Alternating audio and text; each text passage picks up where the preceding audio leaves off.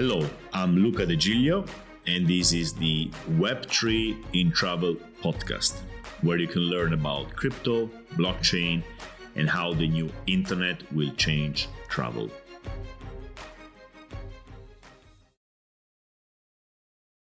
Today's episode is going to be pretty technical, but stay with me at least 5 minutes if you don't want to dig deeper into what I'm talking about, because at least you will learn where blockchains are going and the use cases they are going to allow in travel too in the future.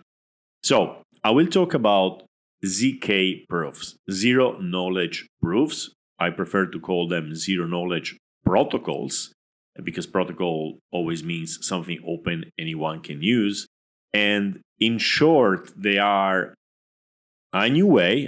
It's not really new, but it's something which is growing a lot lately. A new way to do blockchains in a way, to solve the blockchain problems of speed and cost. And on the other end, decentralization. If you remember, there's something called blockchain trilemma, which is the fact that blockchains can be decentralized, scalable, and secure.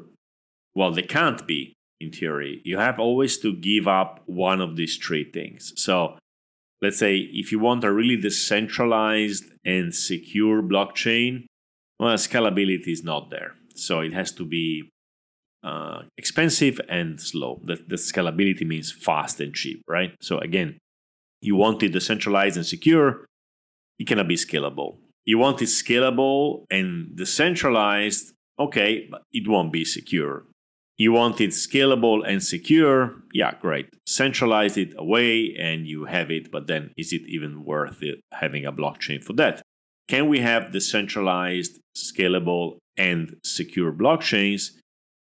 We really can't at the moment. There's a lot of research and experimentation. There's promising things, and we may get there in the future. And ZK proof or ZK protocols are to the least promising. At the simplest level, we can say that blockchains, to be decentralized, have to be expensive and slow, but a lot of work is being done to solve this problem, and it looks like we will be able to solve the problem. And if the problem is solved, then the use cases for really decentralized systems in travel grow a lot. So Web3 can solve, at that point, many more problems than it can solve today.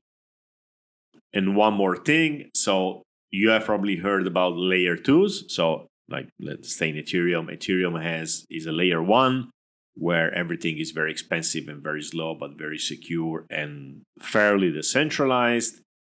Layer 2s are protocols built on top of it where things are cheaper and faster, and basically they inherit the security from Ethereum. So they are kind of a solution to the trilemma already. Today, all the eyes are on optimistic rollups. You may have heard about Arbitrum, Optimism, and others. And they seem to be the short-term solution. So today you can actually do blockchain stuff on top of them. They are growing. Optimism is launching a token in these days.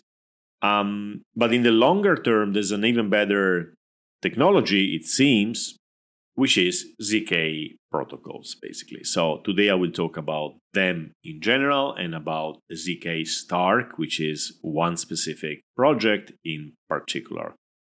This is interesting if you want to kind of bet on a new direction before everybody else is there, which is usually what makes Web3 that interesting. We are really at the beginning. If you get onto the nascent thing before everybody else and you create a skill set, many people will need it later, or you will be able to build stuff before others. So this is for the pioneers amidst the pioneers. So really the ones who say, okay, blockchains, cool. It's too mainstream already. Give me something more niche, but which will become big, and not something like which is just going to grow in terms of, price of a token or whatever, but something which is technologically sound and interesting, like a real challenge. So you're not happy to be, or to have left the medieval Europe and to be in the new continent. You want to go farther, and you want to go even farther than those pioneers who are going to California. You want to go farther somewhere else. So that's what the ZK protocols are for. So these are the people who are going to join that. If you're one of them, keep listening. Otherwise, I think I gave you the overall idea already. Let's get technical. So from Wikipedia, zero knowledge proof. In cryptography, a zero knowledge proof or zero knowledge protocol is a method by which one party, the party who has to prove, can prove to another party, the party who has to verify, that a given statement is true, while the prover avoids conveying any additional information apart from the fact that the statement is indeed true. Wow. Okay, let me give you an example. I had to get a visa for Thailand, and the consulate asked me to go to the bank and print out my account balance. So they asked me, they wanted to make sure that I had 30 euro a night for the period I was going to stay. I was asking for a 2 months visa, 60 days, 30 euro a day, 1,800 euros. So I had to prove them. And they wouldn't accept like me showing a bunch of cash, like 2,000 euro in cash in front of them. They wanted to see the bank statement. So to prove that I had enough money to go to Thailand, I had to give them much more information than needed. I have to show them all the money I had in my bank account. And as you can understand, this is, from the privacy point of view, pretty horrible. So now everybody in the consulate knows how much money I have in the bank account. Great. Is there a better way? Well, not in banks for sure, not in consulates for sure, because they belong to another era. But do we have better ways to prove something? Well, with zero knowledge proof, I could have proved them. Like the statement would have been, yes, I have at least 1,800 euro in my bank account, but you won't see how much money I have in the bank account. So this is protecting privacy. And also, and that's the important part about blockchains, I wouldn't have to give them a lot of data because the balance, the statement was full of data, right? While all they needed from me was, yes, I have enough. So I had just to give them basically 0 or 1. In that case, 1, yes, I have enough.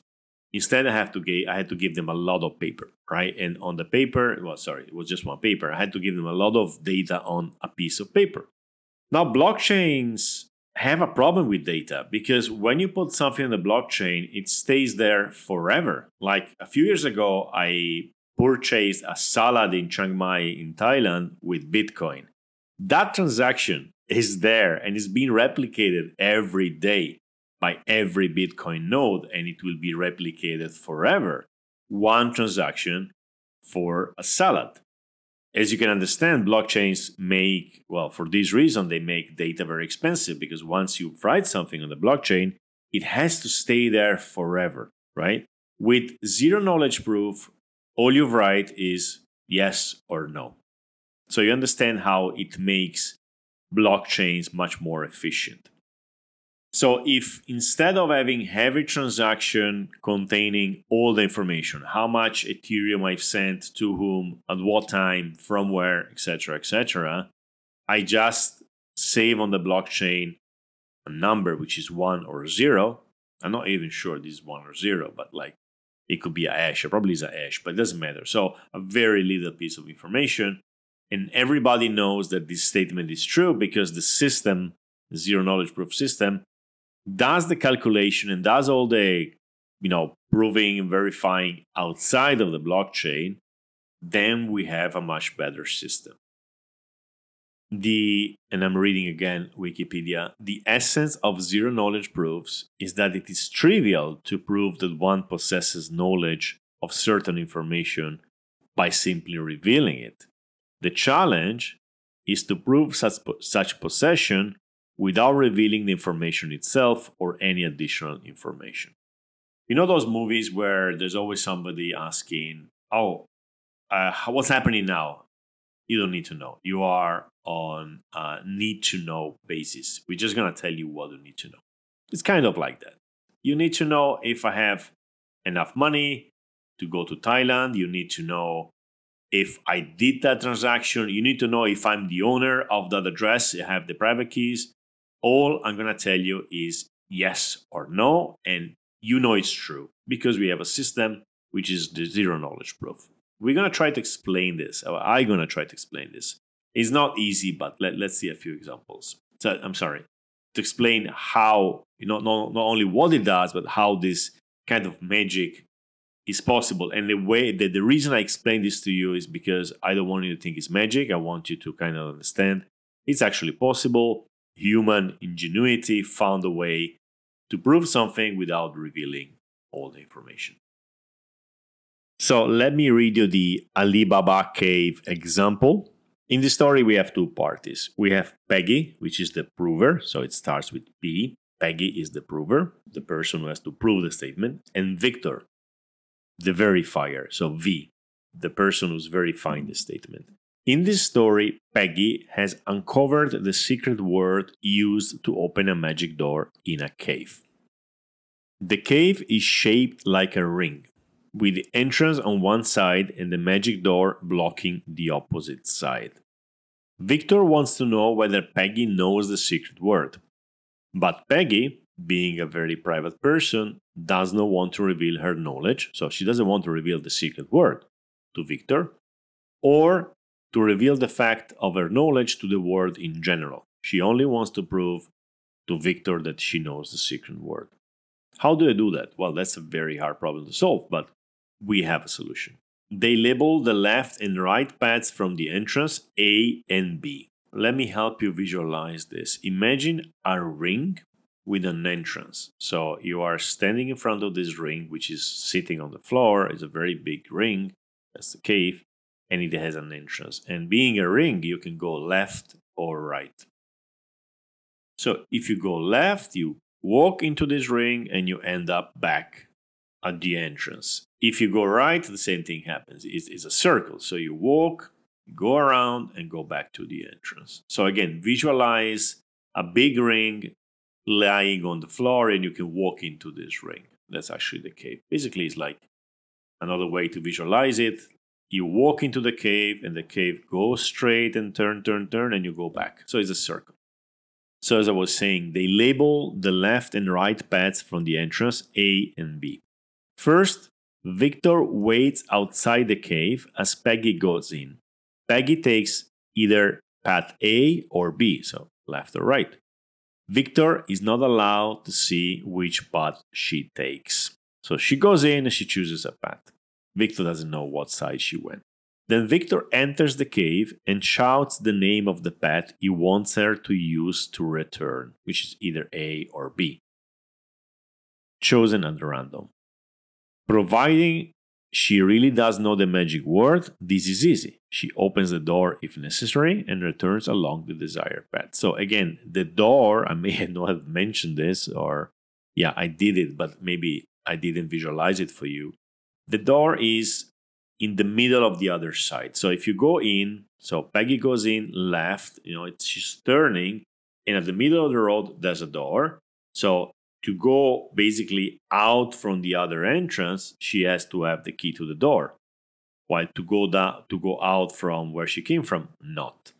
So to have the choice to say, I'm in the cave and I can go out either side, I need to know the key. So as I was saying, Victor enters the cave and shouts the name of the path he wants her to use to return, either A or B. Chosen at random.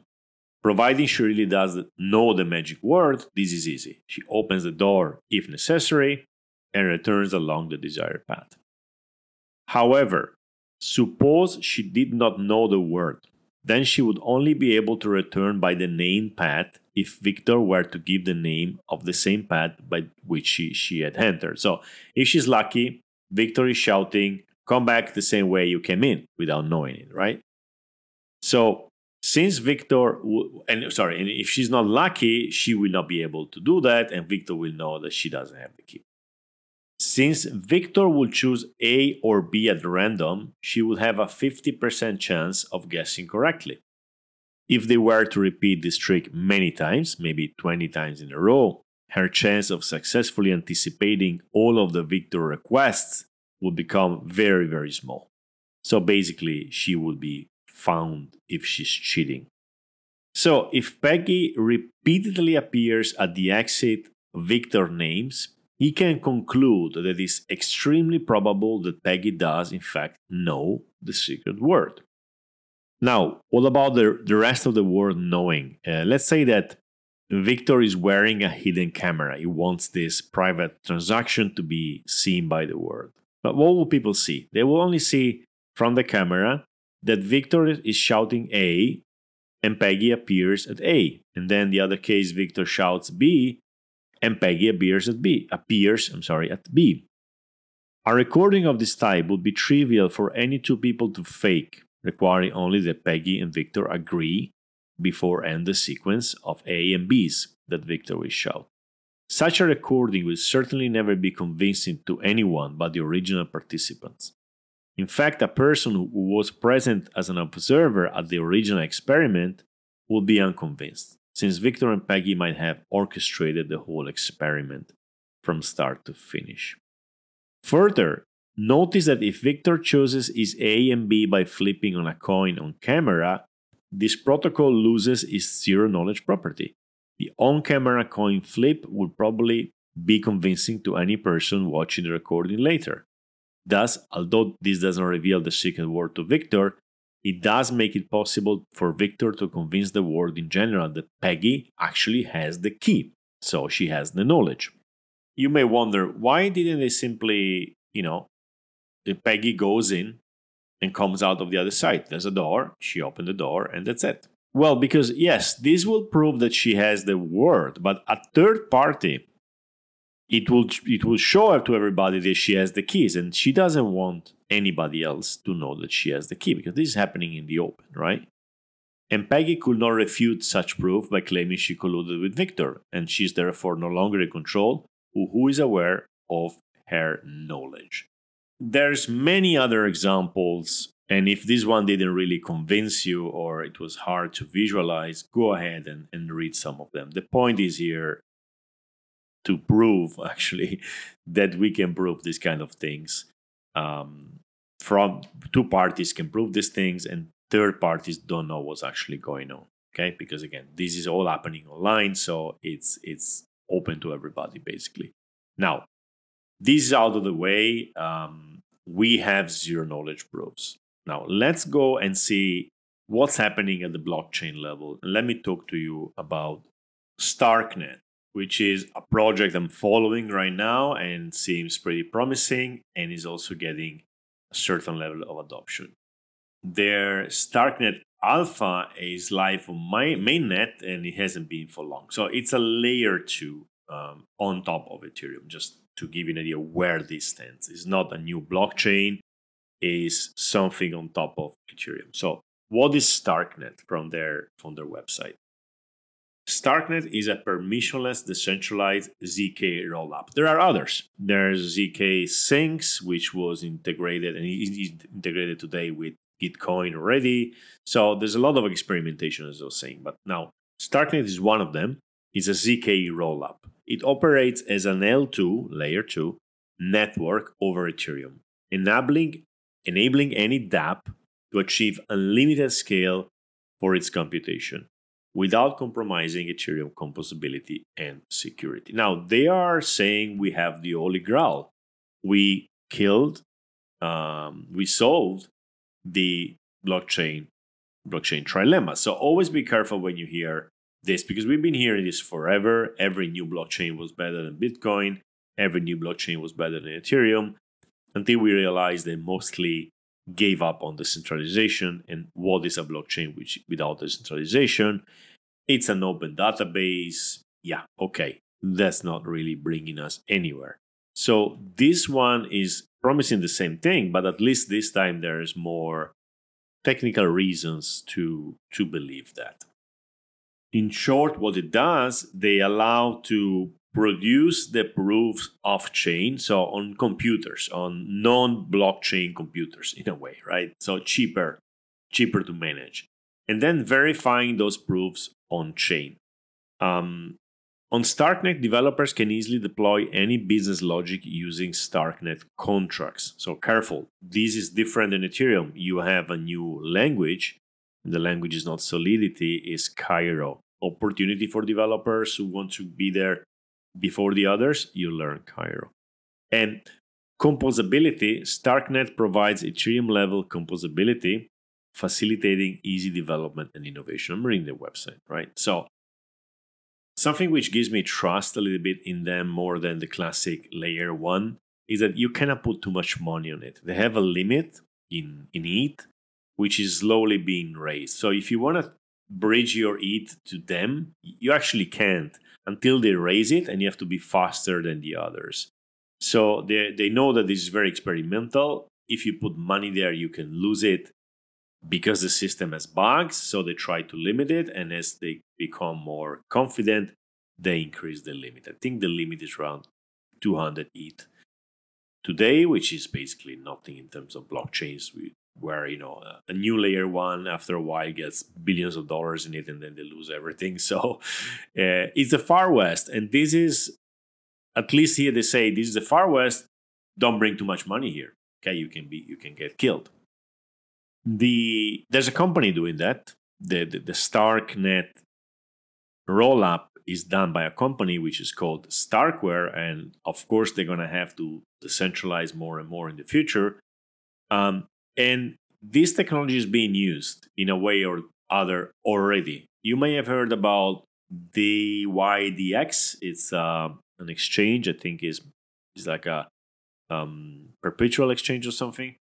Sorare, football, like fantasy football stuff, pretty big company. Immutable, this is NFTs. Diversify and Seller. So people are using this technology already on live products, but they are kind of implemented locally for them, and it's not yet implemented as a rollup, an open rollup on Ethereum. There's no token yet, which makes it interesting, because if you start experimenting on the system, you may contaminate your wallets for future airdrops. Following the same concept that when you help somebody build something and then this is built, they will give you a bit of the tokens, or other people will give you tokens. Like this happened already with Optimism, and it's a general trend. So again, don't take this as an airdrop hunting tip, but again, if you come at this stage in a technology and you help them build it and test it and use it, often crypto or Web3 basically rewards you for that. So it may be worth trying these protocols, see what happens, etc. Right now, everything you do is done on AlphaNet. There's no real money, so you can actually test out a few of those protocols for free and kind of get a feeling of what's happening over there. That's it. That's all I wanted to do today, is to show you that things are moving, scalability is coming, the frontier is expanding, and it's expanding in different directions, and you never know if you are jumping on the right chariot, right? If you're going with the right pioneers, are they going to end up dead in their travel west, or are they going to be the new masters of the universe? And the road is open. This is one of the nicest things about Web3, whatever you think about it. Web2 is closed. You have to go and ring at the door of a Web2 platform saying, can I join? I'm a good person. I can do this and that. They're going to let you in. You're going to do your job. There's not a lot of frontier left. Everything is being captured. Web3 is wide open, and it's the perfect place for adventurers and for, again, pioneers and people who want to learn and they want, also have fun, right? So this is one of the directions this thing is going. Where it's going to bring California or some dead end, I don't know. I just wanted to show it to you. If you are in Web3 in travel, we know that Web3 in travel is not happening tomorrow. So by the time it happens, it may happen on these kind of new technologies. Maybe web chain travel will happen on zero knowledge proofs. Who knows? I also want to add one thing, which I discovered in my research here. Zero knowledge proof, privacy. Oh, great. We have found a way to keep things private on the blockchain. And even the examples I gave to you were about privacy. Well, no, this is all about scalability. Unfortunately, again, no one is thinking about privacy in here. They are thinking about scalability. Why? Well, I don't know. Scalability is the biggest problem nowadays. People want cheap and fast blockchains, decentralized at the same time. People always also want privacy, but that's kind of a second thought, right? So the market is asking for scalability, and these solutions are bringing scalability. They are not bringing privacy. It's counterintuitive, but if you study this, the technology allows for privacy, but privacy requires other extra steps, which are kind of expensive in a way, or at least they require extra effort. And we're not getting them. We're not getting privacy anytime soon, unfortunately. And this is probably the biggest weakness of Web3 and crypto. But this deserves another dedicated episode or discussion. So privacy is just too big to be, considered as an afterthought here. But no, we won't get privacy by default through zero knowledge proofs, even if that sounds counterintuitive, unfortunately. So knock yourself out. With zero knowledge proofs. I'll leave a few links in the show notes, and see you next time.